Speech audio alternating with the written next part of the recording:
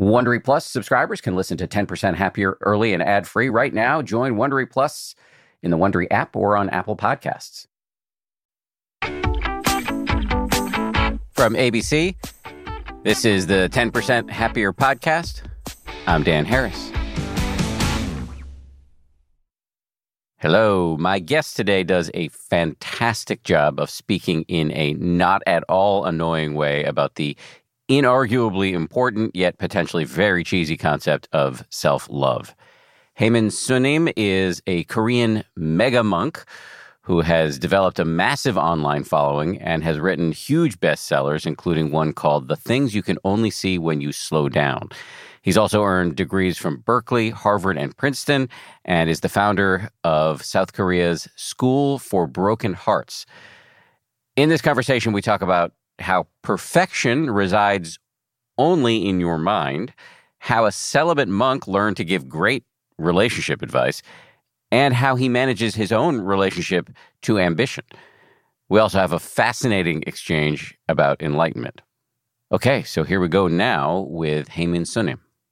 Well, nice to meet you. Thanks for doing this. Oh, thanks for inviting me. I should say good morning because it's 8 in the morning where you are and 7 at night where I am. So thanks for getting up early with us. Yeah, no problem. When did you become a monk? I became a monk when I was in my mid-20s. When I was very young, I was asking myself, why was I born as a human being? Some philosopher, described this feeling that you are thrown into a movie theater without any kind of guidance, and then you are waking up 10 minutes after the movie has started. And so you have to figure things out. Oh, okay, now we are 1970s. Oh, I am male. Oh, I am from South Korea. You know what I mean? All those things that you have to figure it out.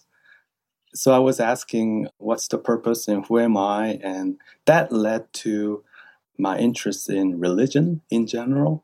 So for a long time, I was looking for my own teacher, pursuing enlightenment, some kind of spiritual awakening. So that, made me major in religious studies and then eventually led me to become a monk. That's a big move to become a monk because you're basically saying, I'll never get married, I'll never have children, I'm going to dedicate my life to this practice. Well, to me, it was, life or death kind of questions. It wasn't as though I had options. I really, really had to find out the answers. Otherwise, I felt like I was going to die or something, So these questions of, why I even exist, who am I, So I didn't have any other option. Did you find the answer? Yeah, I think so. Yeah. To a certain degree, yes. What is the answer? You're born, in this world to discover who you are. What you are, actually. Is that a knowable fact, what we are? It's an interesting question because that which you want to become awakened to has the quality of unknowingness, mystery. Because only then the subject and object division disappears in this realm of unknowingness. So can you walk into this silence, in a space of silence, where there's no more knowledge, there's no more objective quality about things. You cannot think of anything, and yet you are wide awake, open, spacious, and free. That's what you are. So, is it safe to say that our job is to know who we are, and yet we are fundamentally unknowable? Yeah, our job is, first of all, let go of all the label that we ourselves are wearing, like identification. Sometimes we are identified with our bodies, our nationality, race, all those past lifetime experience and things that in nature. But in Zen traditions, we are asking this question, what was you before you were born? Hmm. What was the face of your true nature before you were born? And then also what you are ultimately, asking, what you are ultimately trying to experience is the state of unconditionality. Can I say that? So everything that's conditioned you, that binds you, that limits you, it became one of the elements that makes you stuck. It also means that you are sowing the seed for violence as you are identifying yourself with one element, as I am Korean or I am, American. So, you know what I mean? And as soon as you do that, it also means that you are dividing. And that creates the seed of violence, I would say. And so if you can let go of all of this identification that you have been accumulating ever since you were born, what is left? Because, when we die, when we let go of our body, none of them will be important. All of them is impermanent. We cannot carry that with us. And then what is left? What were you? What was you before you were born? If I understand correctly, and I don't know much about Zen, these riddles, these unanswerable questions like what was your face before you were born? What's the sound of one hand clapping? They're called koans, and they're used to deliberately frustrate the logical, conceptual mind so that, in effect, you kind of break the conceptual mind and get beyond concepts. Am I at all in the realm of accuracy here? Yeah.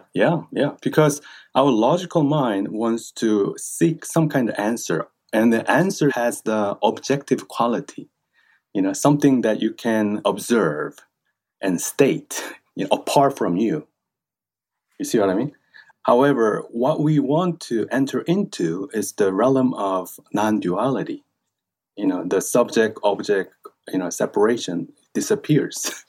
In order to do that, you have to put your thinking mind, monkey mind, rest. You have to let the thinking, busy mind make it quiet.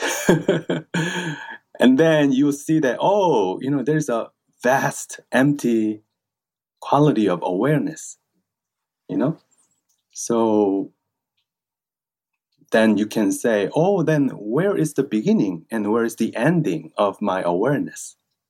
And then you will see that, there is no beginning and there is no ending. It is infinite. So you can examine this quality of awareness little by little. For example, is my awareness located only within my body? We often identify ourselves with our body. So anything that's inside my skin is me. Anything outside of my skin is not me.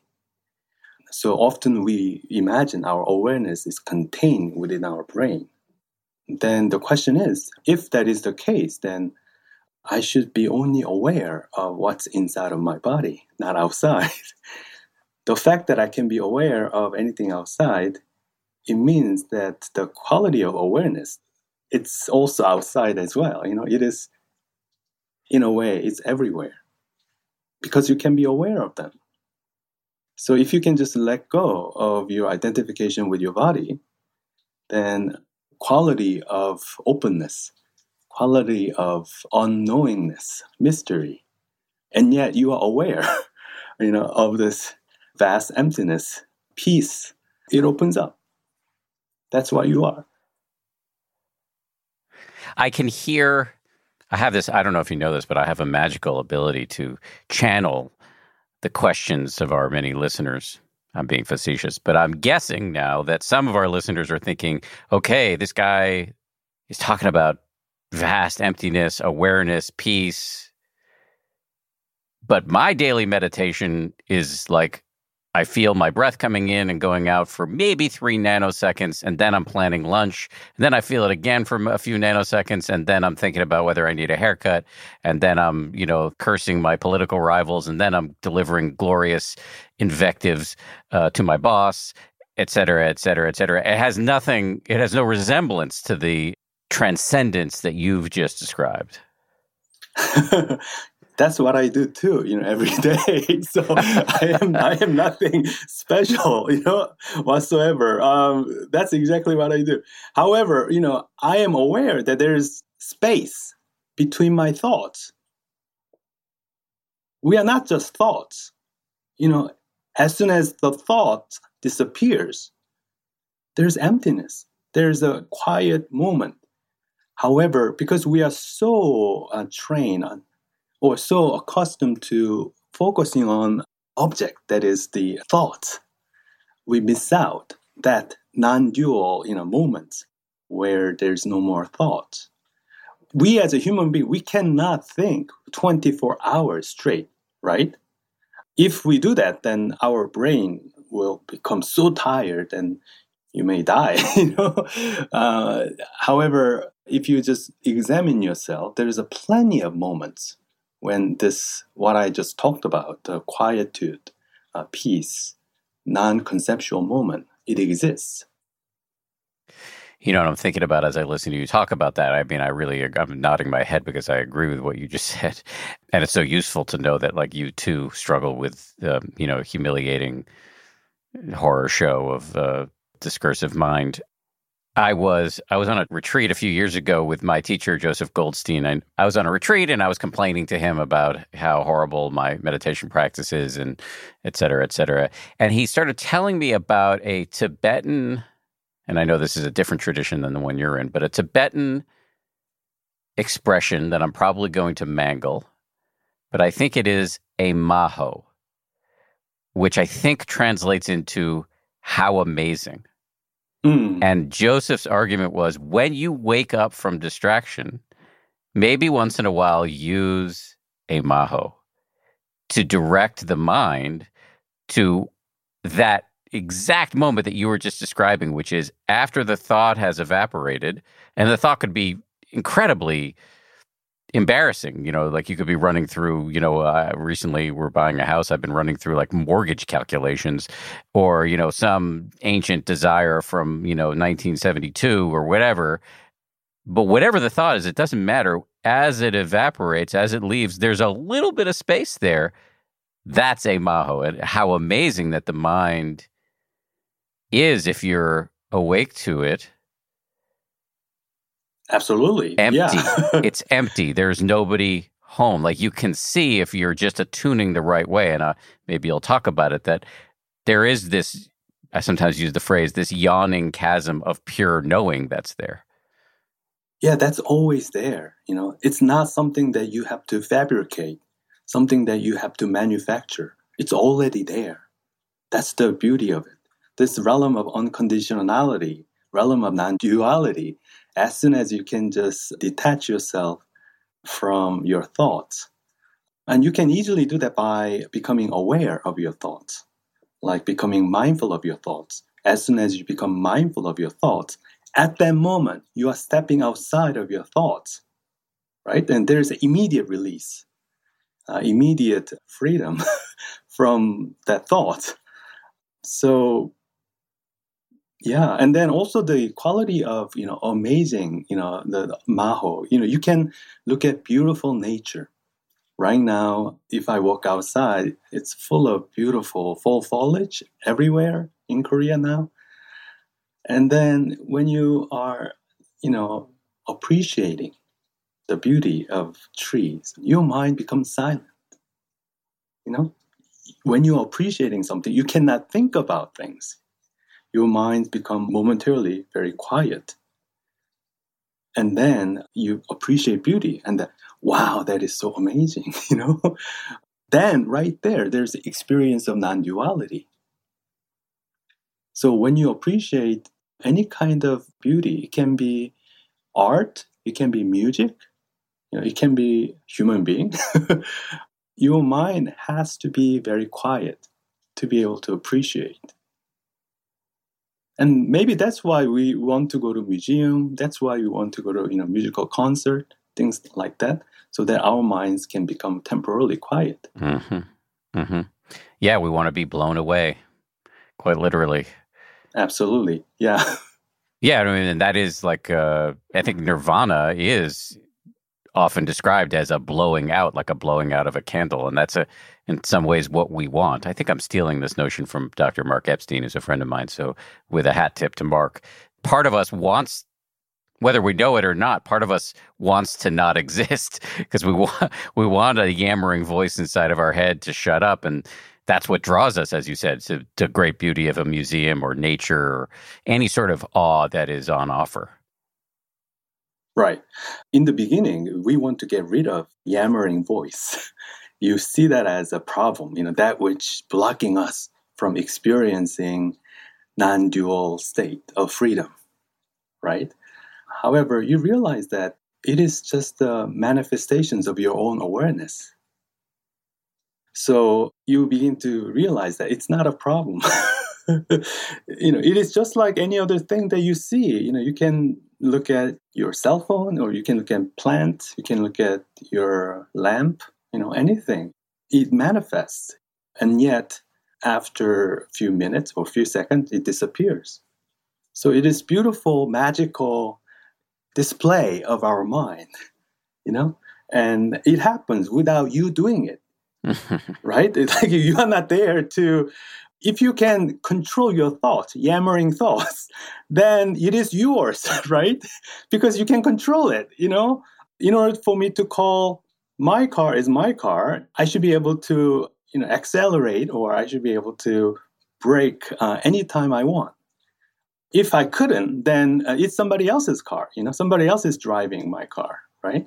But if you are looking at your own mind, this yammering thought, it just appears without you controlling it. You never intend to have that kind of thought emerge, right? So it emerged without you doing anything, and then it disappears without you doing anything. It is magical display of your own awareness. And you are watching this movie of life. And then the question is, what is that which is watching it? That's the koan. Yes, I mean, you can ask yourself the question.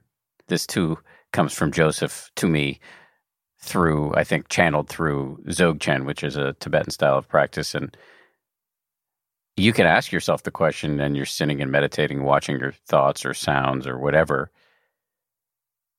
What is knowing this? What is knowing all of this? And then you can ask another question, which is, who's asking that question? Absolutely. I mean, this is the ultimate questions, What is being aware?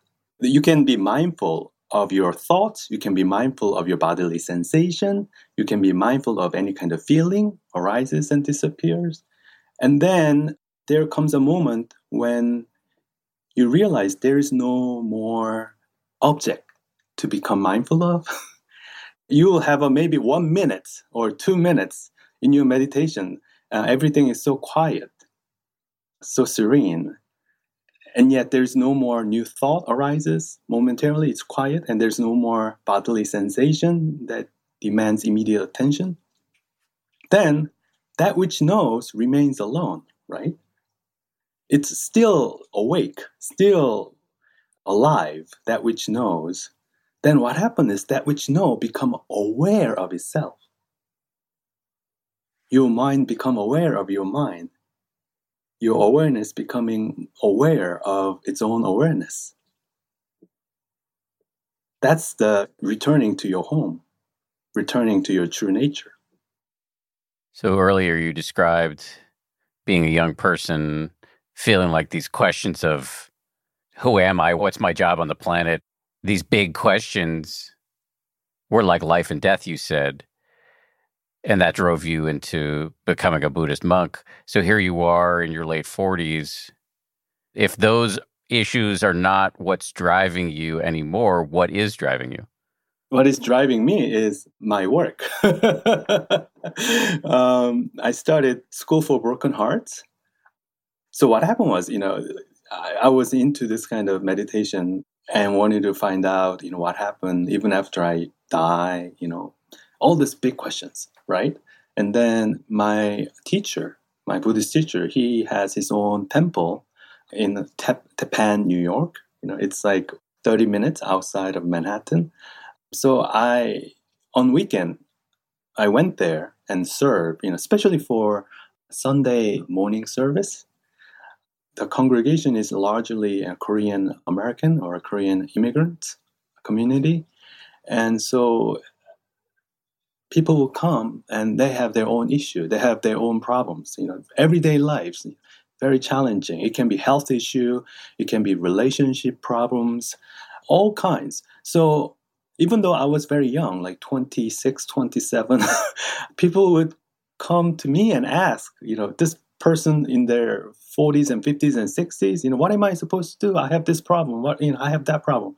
So I realized that the conversation you and I just had very very small room, with that person. That person doesn't want to know anything about, why they were born. They want to solve the problems with their, child or relationship problem. They're about to go to hospital and have a huge operation. How can I maintain sanity in this difficult, situation? So I became engaged, and this became my work. And then I remember sometime in my 30s, one of my very revered teachers, in Korea, and some members, Buddhists, she went to him and asked it's very similar kind of questions. That is, I'm having huge problems in my marriage. I don't get along with my, husbands and problem like that. But he gave very philosophical kind of, answer, not down to earth, but more like, everything is impermanent, attachment is bad, that kind of things in nature, which wasn't very helpful at all, So I thought maybe, the Buddhist monks, they have to do different way of doing things. So I decided to open up sort of non-religious school where people who are going through difficulties in their lives, they can come and share their difficulties. So one of the first meetings I remember is a parent who are raising a child with disability. I called and see if there's anybody who can come and wants to share. And wonderful things happen. Like one mother who just discovered her son has a disability, and her son is only 8 months old. And every day she wakes up and she is thinking about throwing herself with her baby out of her apartment, and so that my son doesn't have to go through all this difficult lives ahead of him, And then she was able to talk to other parents, other parents who went through all that process. And they could give her a lot of encouragement, ways to, deal with different situations, governmental resources, and then support group and all of that. And so she was able to, for the first time, find some hope. To me, it was incredible, So I wanted to do more of that. So I started many different kind of groups, people who just recently got divorced, or people who have terminal illness, people who are mentally having a very stressful, especially young people in their 20s and 30s, they've been looking for a job, and yet they couldn't find any job, and therefore their self-esteem is so low, and they don't know what to do with this. So I would just invite different group of people who are going through difficulties in their lives. And then we were able to do that. So every year we have about 3,000 people coming in to our school, and they're receiving benefits. So that became my work. May sound like a bit of a tough question, but I actually mean it more from a point of curiosity than skepticism. But is it hard for you to answer? I mean, you're a celibate monk. You're not in a romantic relationship. You don't have kids.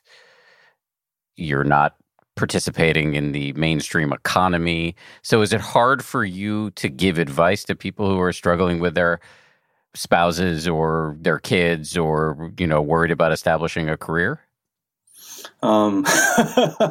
Well, I'm a human being, so I don't think I am anything super different. So the thing is, I begin to see patterns.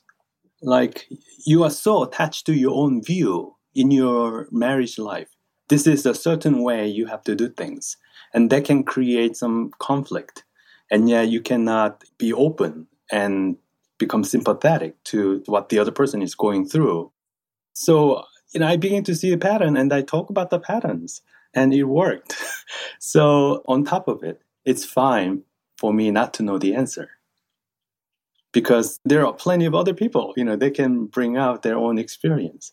So I am there to bring people together and giving them opportunity to help each other. Much more of my conversation with Hae-Min Sunim right after this. Audible lets you enjoy all your audio entertainment in one app. You'll always find the best of what you love or something new to discover. They offer an incredible selection of audiobooks across every genre, from bestsellers and new releases to celebrity memoirs, mysteries and thrillers, motivation, wellness, business, and more. Audible is the destination for thrilling audio entertainment with highly anticipated new releases and next listen recommendations for every type of thriller listener. The selection over on Audible when it comes to true crime, mystery, and thriller is quite extensive. They've got John Grisham, tons of stuff by Stephen King, David Baldacci. My favorite that I've checked out recently in the crime fiction genre is called Age of Vice. It's by Deepti Kapoor. It came out not long ago. Not only is it thrilling and very, very plotty, but it's also written incredibly well. It's truly literature. Deepti Kapoor is a force of nature as a writer. Age of Vice, it takes you into the underworld in New Delhi in India. I absolutely love that one. As an Audible member, you can choose one title a month to keep from the entire catalog, including the latest bestsellers and new releases. New members can try Audible free for 30 days. Visit audible.com/10% or text 10% to 500-500. That's audible.com/10% or text 10% to 500-500 to try Audible free for 30 days. Audible.com/10%. The Taste the Mediterranean sales event is going on now through March 19th at Whole Foods Market. It's a store-wide event packed with flavor. My family and I are regulars at Whole Foods Market. We've got one, I think, less than a mile and a half away from our house. This Taste the Mediterranean thing sounds pretty cool. They've got Mediterranean-inspired flavors. You can save on Parmigiano Reggiano, charcuterie, and ground lamb. They've got delectable seafood choices. You can save on whole branzini and sustainable wild-caught sockeye salmon, which is a regular feature at our dinners in this house. My son loves that salmon from Whole Foods. And I'd be remiss if I didn't point out all of the 365 by Whole Foods Market products. Stock up on wallet-happy Mediterranean essentials like feta cheese crumbles, whole wheat pita pockets, and more. I am constantly consuming these 365 products, including the raw cashews, which I snack on all the time. We love the 365 sea salt and pepper. We love their sushi rice. You get the picture. Go check it out. Taste the Mediterranean now at Whole Foods Market. So I know they call you a mega monk. How did you get to this point? Oh, well, back in the 2010, I was teaching a small liberal art college in Massachusetts. And at that time, people told me there is a new social media called Twitter, so I didn't know what it was. So at first, I just followed like the way President Obama, he tweets what he did on that day, whom he met, things like that in nature. So I did exactly the same, Today I met my students, I went to my school cafeteria. Then I realized that this information is really, really boring, and nobody will be interested in that. So I changed. And then I thought maybe, from my own meditations, I could see some of the pattern in my mind and some of the words that I wanted to say to myself, some of the kind words, compassionate words. So I tweet that, and then people responded very positively. I was thinking about writing a book, turn that into a book. And my first book was The Things You Can See Only When You Slow Down. And that book became a massively huge bestseller in Korea. And that book became the book of the decade. So, and then it was translated and then published in a number of different countries. But in the meanwhile, I was still engaged with, Twitters and Facebook and things that in nature. I'm curious, we've done plenty of episodes here about the pitfalls of technology, of being addicted to your phone, being addicted to social media. How do you interact with this technology while endeavoring to build large followings and to post on a regular basis without, running into some of the obsession and compulsion and depression and FOMO and all the other stuff that can happen if we spend too much time with our noses in social media? I think that's where meditation becomes very handy. That is, if you are overly obsessed or involved in your social media, then you become aware, oh, this is very unhealthy. Maybe I should step away and, maybe go out, exercise or walk around in nature or go to bed 1 hour early, So I would say that you become aware of your own mental state as you are doing it. But the technology is, in my opinion, is neutral in that it can be used for negative purpose, but it can be used for positive purpose. Like for example, your app, 10% happier meditation app.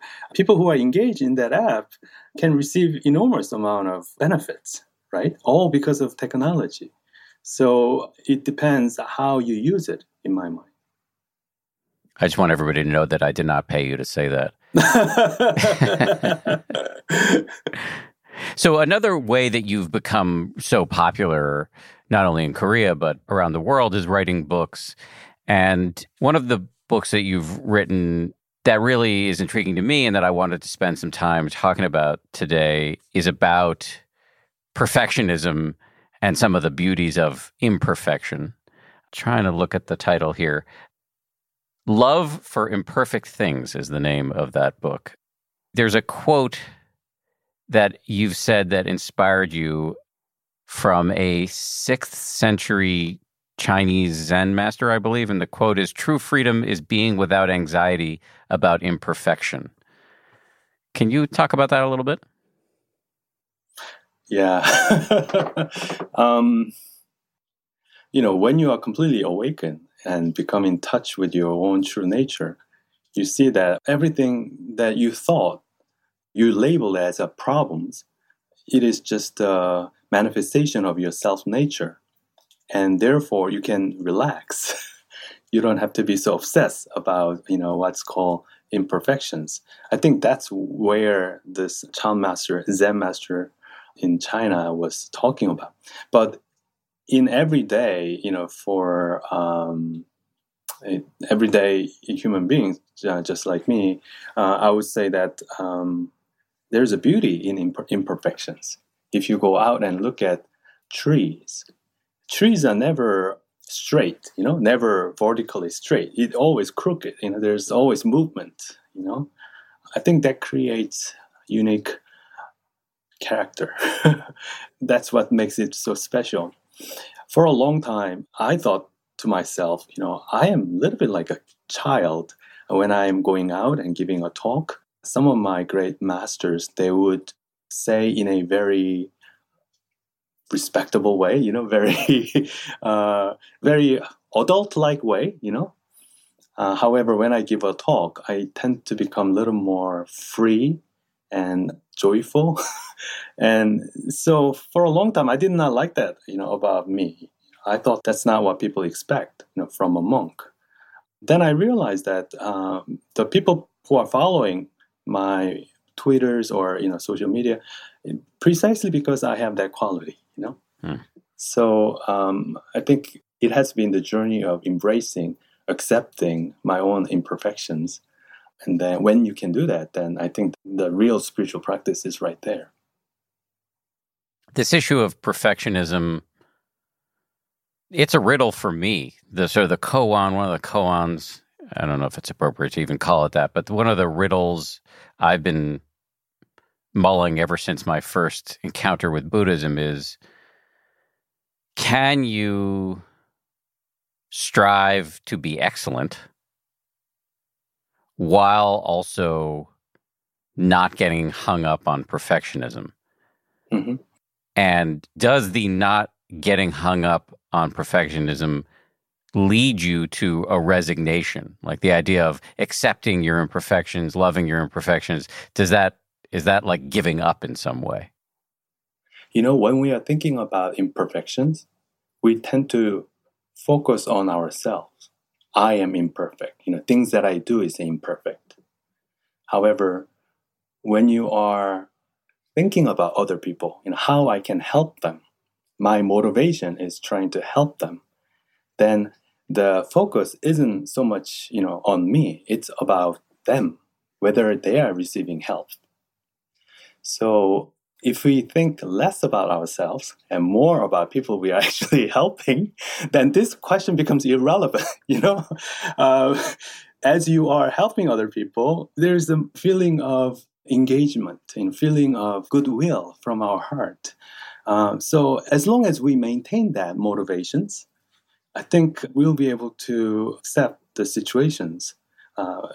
We have to do our best given the circumstance. However, a lot of us, we are imposing too much expectations onto ourselves. And yet we feel like, when we don't deliver it, we are a loser, we are a failure. But just check with your own motivation. What is your motivation? Are you there to help other people? Then even if the person who's receiving help, didn't receive huge amount, and yet the other person maybe say, oh, this has been a great help. Like, for example, whenever I give a bad talk, sometimes I give a bad public talk, and I was thinking to myself, oh, this was a really terrible talk I just gave. But after that, people will come up to me and they say, oh, how wonderful this talk was and how much beneficial this has become.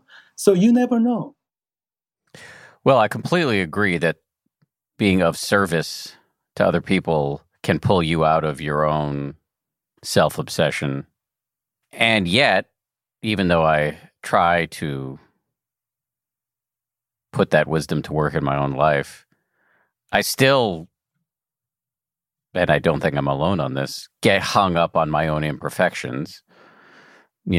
Not liking the way my face looks in the mirror as I approach 50, or I didn't hit the numbers I wanted to hit on my latest exercise class, or writing a book and that last chapter I did, my editor told me it sucked, or whatever. It's still very hard for me to not get hung up on these imperfections. And then I keep toggling back and forth in my mind between wanting to, as you say, sort of accept imperfection, and on the other hand, wanting to do things that are great. And I get kind of confused in the middle there sometimes. Well, you can look at it differently. That is, oh, wow, I still have a room for improvement. Tomorrow when I go back and start exercising, I still have a room for improvement. I cannot get there, as quickly as I wanted. However, tomorrow I can do it better, right? So you can see that as imperfections, or you can see that as room for future improvement. But is my motivation to improve because I want to get perfect, or is it, so it does come back a little bit to some fiction that we may harbor of the possibility of perfection? Yeah, I think the result isn't so much whether the work is perfect or not. It's more has to do with the state of your mind. Is your mind peaceful? Is your mind content with what is? So if you are artificially imposing certain kind of expectation, I need to, hit this number. See that how artificial this is. Randomly you chose this number and you are asking this to yourselves. And this is a play. That's precisely the reason why I say it's a magical play of our awareness. So enjoy this artificial, entertaining quality of imposition that you made to yourself and see if you can improve tomorrow. Yeah, there's nothing wrong with this. I think we should strive to become good at what you are trying to deliver to other people. However, if you can also take not too seriously, you shouldn't take that goal too seriously, and then approach this, mind of childlike quality, then I think you can still find joy in it. What's coming to mind for me right now as I listen to you talk about this is I once read and will not be able to faithfully reproduce a great quote from Walt Whitman, the American poet of the Civil War era. And he talked about being both in and out of the game. T.S. Eliot talks about learning to care and not care. And I think those quotes speak to the paradox I'm hearing from you of, like, can you do your best while also seeing that it's all, as you said, a magic show? Yeah. So you are in the movie as the main actor, but you will also become aware that this is a movie. So you will do your best, to play that role in that movie. In the meanwhile, you become, perfectly aware this is just a movie. And that's where the elements of humor comes in.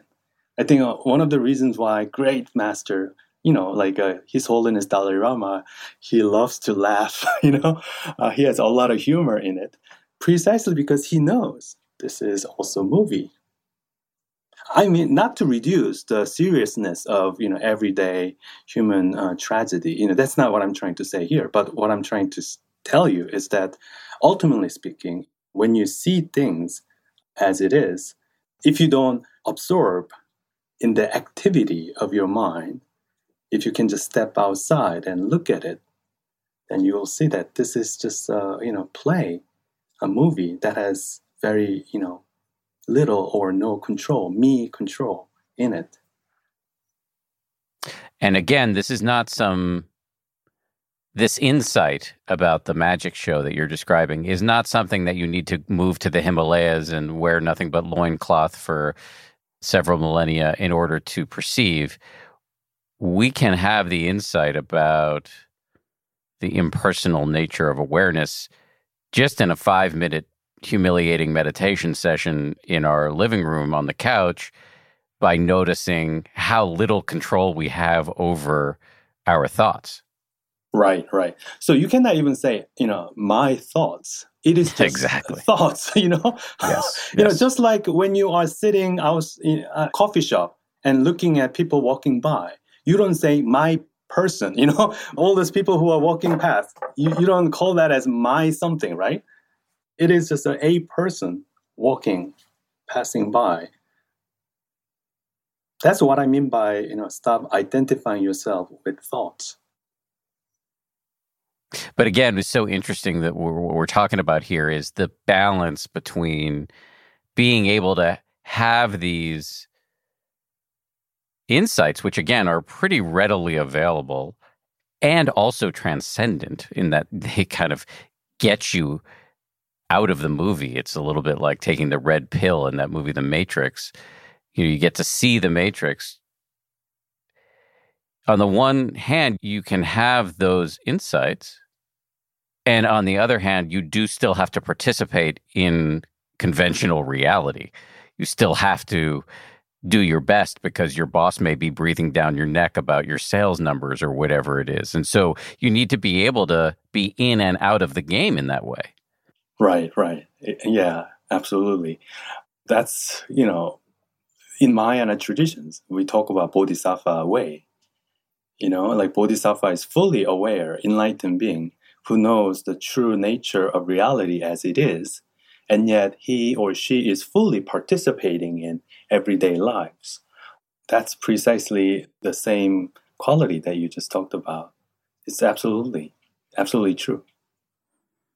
So do you ever find yourself, and we talked about this a little bit with your success on social media, but now that you have had and continue to have so much success in conventional reality in the mainstream economy as a monk, do you ever find yourself getting sucked into, I don't know, comparing yourself to other people or criticizing yourself or wanting more success and wanting to get on this show or that show or wanting a good review or wanting to know what your sales numbers are on your last book, et cetera, et cetera? Do you find yourself getting sucked into that? Yes, I do. Yeah. But when I do that, I'm also aware that I'm doing it. So, yeah, like naturally we cannot help. However, you also know that you are doing it.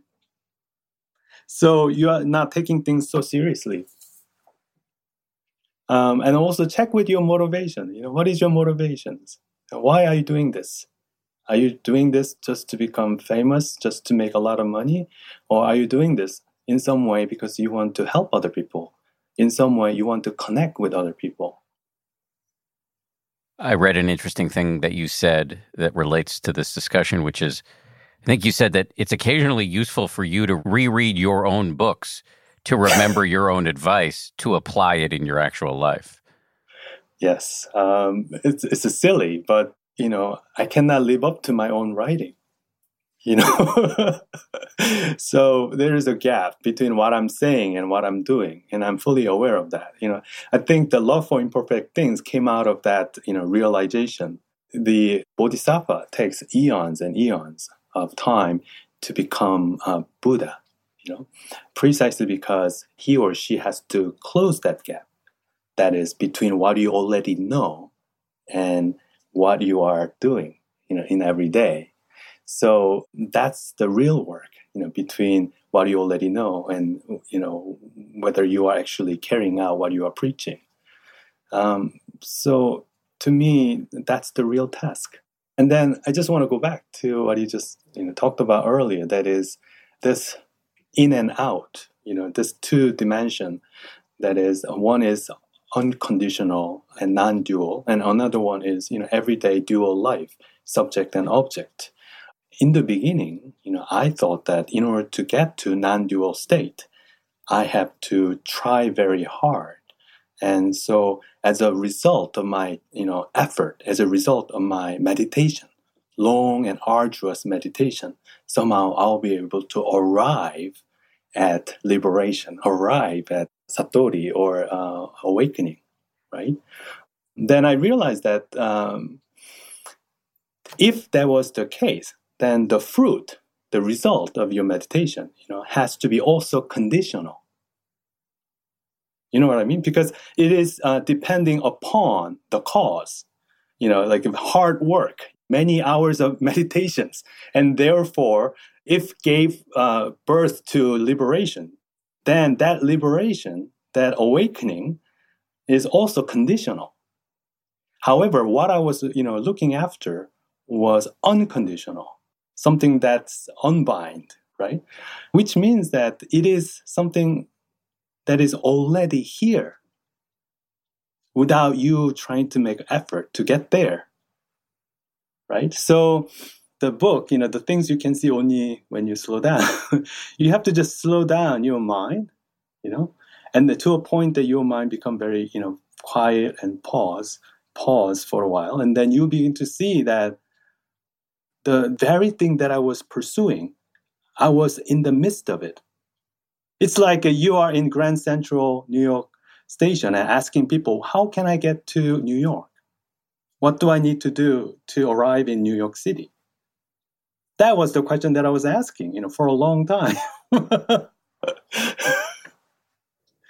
I don't know whether it makes sense. I get it, but it's also frustrating because it's another paradox. We do have to work at our meditation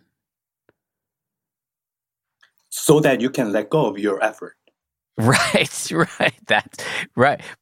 That's frustrating because whenever I hear somebody say, "Well, if awakening, nirvana, whatever, it's already here." Yes. But I don't see it because I'm thinking about lunch. So I get frustrated with myself because I should be able to see this thing that's already here, this not thing, this no thing that is already here. And yet I can't because I'm so worried about, whatever, my latest score on Peloton. Yeah. But the thing, use that frustrations. Frustration can be an enormous help. Turn that into a spiritual energy. I want to see, the awakening, this reality of unconditional realm, the state of complete freedom, is supposed to be right in front of me, right? And yet I cannot see it. What's wrong with this? And this can become an engine that can push you to eventually let go of your effort. Because for a long time, even though, conceptually, just like you, I was able to understand it is right in front of me, I was subtly, in a very subtle way, still striving, still saying that, oh, this cannot be it. It has to be something better. It has to be something more peaceful. It has to be something more, fantastical, So in my early 20s, I was looking for gurus and Zen master and Tibetan, teacher who can give me that supernatural enlightenment experience, spectacular experience, opening of Kundalini, opening of all kind of supernatural, show. You can go to the Pure Land different realm and interacting with the different bodhisattva, all of this I thought was enlightenment. But then I realized that all of this is impermanence. That's not what I was looking for. Again, I'm saying this as somebody who has not yet found what he's looking for, unlike, I imagine, you. I'm guessing now, I can understand how big mountaintop experiences, unleashing the flood gates of Kundalini or whatever it is, all of these experiences that you can read about if you feel like reading spiritual journalism, how that would be to miss the point. Yeah, because you want to get somewhere. That's the beginning of your assumption, is that right now is not it. I have to, go and obtain whatever that I'm looking for, right? And this very assumption is conditional. But to get to the point where we can let go and see what's right in front of us is going to take some frustration and effort and some suffering, it seems to me. Well, if that's what you're projecting, yes, precisely that's what you're going to get. Okay, let's just... I just want to help you, So let's just go back to what you said. So as soon as you become mindful of your thoughts, whatever that bothers you, then what happened to that thought and then the state of your mind? Loyal listeners will have heard me say what I'm about to say before, but actually I think it's worth anybody hearing this again, which is a huge shift in my meditation over the past couple of years, has been noticing when I wake up from whatever distraction with some craven voice inside of my head, anger, ambition, planning, whatever it is. I have started to... At first, it felt very contrived, but over time, it actually feels pretty genuine to view these inner characters with some warmth. And for me, the combination of kind of just viewing whatever comes up as these ancient neurotic patterns that are trying to serve me, perhaps unskillfully, definitely unskillfully, and to, blow them a kiss and just go back to whatever it is the object of my meditation. My breath, phrases of loving kindness meditation, or just an open awareness over and over and over again without much of an agenda, knowing that I'm not going to probably achieve Satori or enlightenment or Kensho or whatever you want to call it on my schedule. That's basically my practice now. Okay, very good. Then let's say you talked about this, the feeling of warmth. Yes. The karuna, feeling of this, compassions.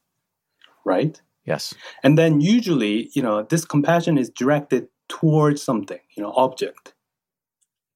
Right?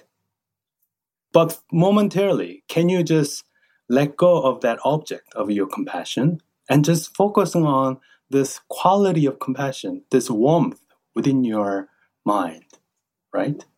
In this warmth, do you have any kind of thoughts in it?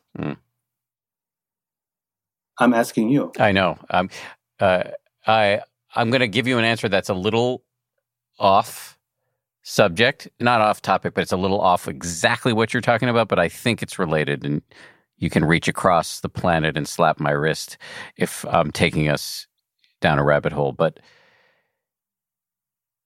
a really useful piece of meditation advice I got on a retreat I was on a few weeks ago is occasionally just to drop in a note into your mind that whatever you're seeing is just nature. It's like a two-step in some way, or maybe for like boxing, this is too much of an aggressive metaphor, but a 1-2 punch of 1, some warmth, and 2, just seeing that there's nobody home anyway. This is all just nature. Right. As soon as you become aware that everything is just nature, then what is the very quality of your mind? For a nanosecond. Yes, nanosecond, yes. Spacious. Yes, spaciousness, right? Right? And you are not bound to any thoughts, right? There's a release of your thoughts and wide open spaciousness, right? Yes. And then, exactly. And then yes. can you see if that spaciousness has any kind of limit? Is there any wall that you bump into? If you just keep going, spaciousness, is there any kind of limit? None. Right? Right? Correct. And then let's say if this spaciousness, this unbound, free spaciousness, that moment of your mind, can it just expand continuously? In my mind, it can't, because then I start thinking about lunch again, or about whatever it is I have my next meeting or something like that. So, but that's just the story I'm telling myself. Right. But immediately, right after your story, there is another nanosecond. That's right. Yes. And then you realize that the thought, the lunch thought, it came out of that nanosecond. It's also nature. Absolutely. So, as soon as you say it's also nature, there's a release. There's a freedom. You don't have to be so caught up. And this, release, the space of wide open emptiness, and enjoy. It's everywhere, you are not bound. It's infinite. It's free. And realize that it is also very quiet, peaceful. There's no subject versus object. It's all in it. Unbound.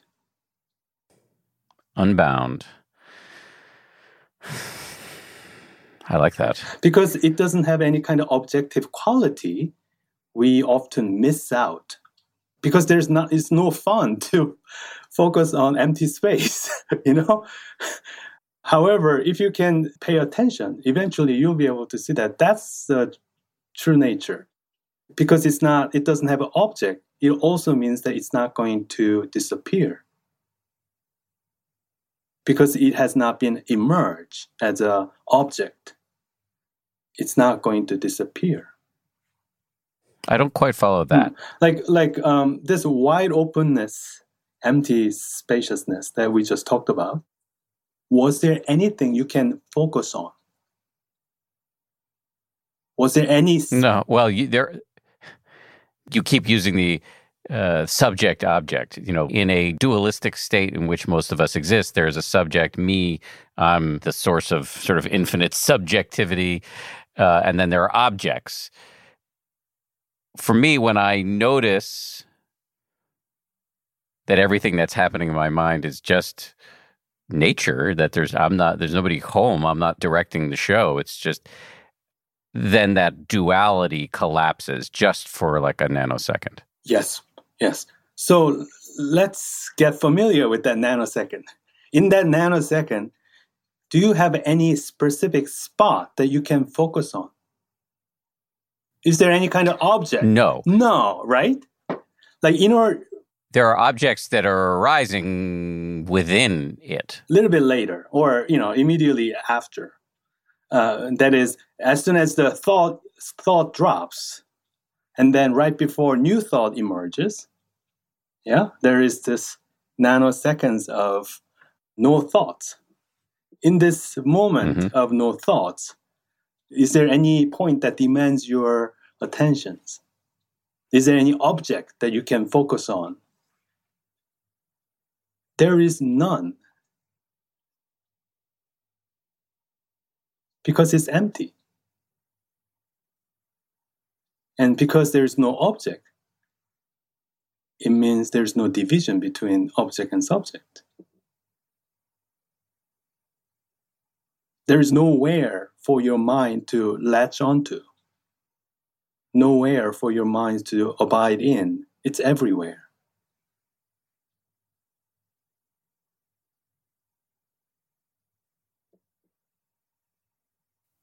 Before I let you go, can I change the yes, subject? I'm sorry. We've been on the mountaintop.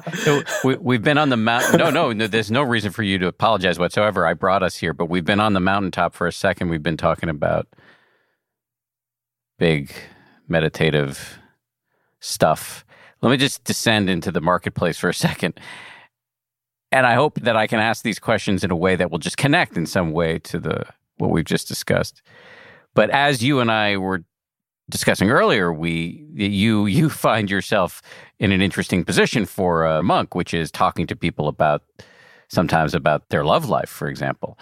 And one question I wanted to get to you before we wrapped up here is, how do you define love? As you see things, what is love? I think one of the wonderful expressions of love is paying attention. When you are in love with something, when you love your child, when you love your painting, when you love your whatever that you are loving, then you pay attention. And when you're paying attention to that, you don't think about yourself. Like when you are looking at your own baby, son or daughter sleeping at night, you open the door and then you watch your son, sleeping quietly, and there's a feeling of warmth and love. But at that moment, you are just only paying attention to your son.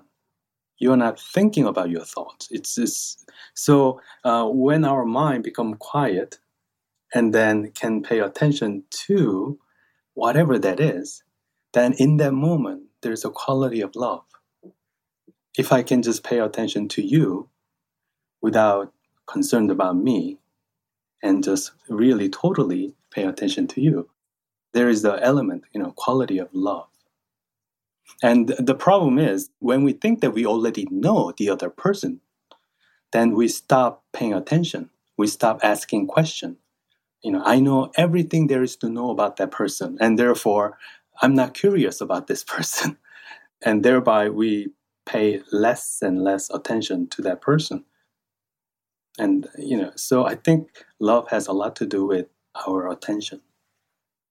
That does connect to what we were discussing about spaciousness and the impersonality of awareness, because under this view of love, when you're paying full attention to somebody else, you drop away. Absolutely. And then there's a deep connections between that person and you, and the connection that has always existed. But notice how different this conception of love is from the version we get from Hollywood or from love songs, pop music, where it's about, fixating on the color of somebody's eyes or the way you made me feel or the way somebody dances. Yeah. First kiss and all of that, invoke, feeling of aliveness, right? Feeling of, wow, I feel like I'm alive, But if you are looking at this feeling of aliveness, it actually is related to your attentions. I don't think, love has a lot to do with ownership. I own you and you own me, But in life, it's impossible to own anything. You can appreciate things, but you cannot own anything. So whether you can pause and pay attention and appreciate what's in front of you, and you'll discover love there.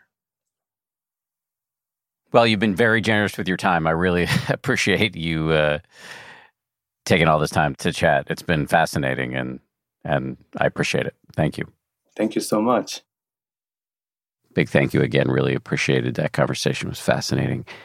Thank you as well to all the people who work so hard to make this show a reality. Samuel Johns is our senior producer. Marissa Schneiderman and DJ Kashmir are our producers. Jules Dodson is our associate producer. Our sound designer is Matt Boynton from Ultraviolet Audio. Maria Wortel is our production coordinator. We get a massive amount of extremely helpful input from our TPH colleagues such as Jen Poyant, Nate Toby, Liz Levin, and Ben Rubin. And finally, as always, a big thank you to my ABC News guys, Ryan Kessler and Josh Cohan. We'll see you all on Wednesday for a fascinating episode with a Dharma teacher named Bonnie Duran, who's going to talk about the connection between the Dharma and indigenous wisdom.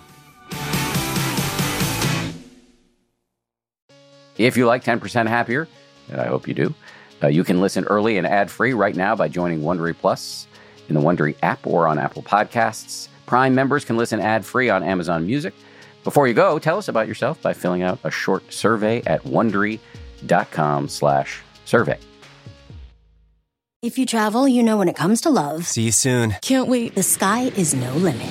You know with your Delta Amex card, being oceans apart means meeting in Aruba. And booking a war travel with your card means saving 15% on Delta flights. You know kissing under the bridge of sighs guarantees eternal love. Because you're the long-distance lovebirds. It's why you're a Delta SkyMiles Platinum American Express card member. If you travel, you know. Take off 15 discount not applicable to partner-operated flights or taxes and fees. Terms apply. Visit go.amex/you-know. Welcome to Pura, the most pristine, safe, climate-stable city on Earth. A haven amidst the wreckage. Here, you're safe from heat domes, superstorms, water bandits in the outer lands. There's no crime in Pura. No murder, no suicide. And best of all, there's no cost to join us. In Pura, we promise to keep you safe. They killed her! You took everything! In a world that doesn't feel so safe anymore, we're waiting for you. Here, in Pura. The Last City is a new scripted audio drama from Wondery. Enjoy The Last City on the Wondery app or wherever you get your podcasts. You can binge all episodes of The Last City right now, ad-free on Wondery Plus. Get started with your free trial at Wondery.com/plus.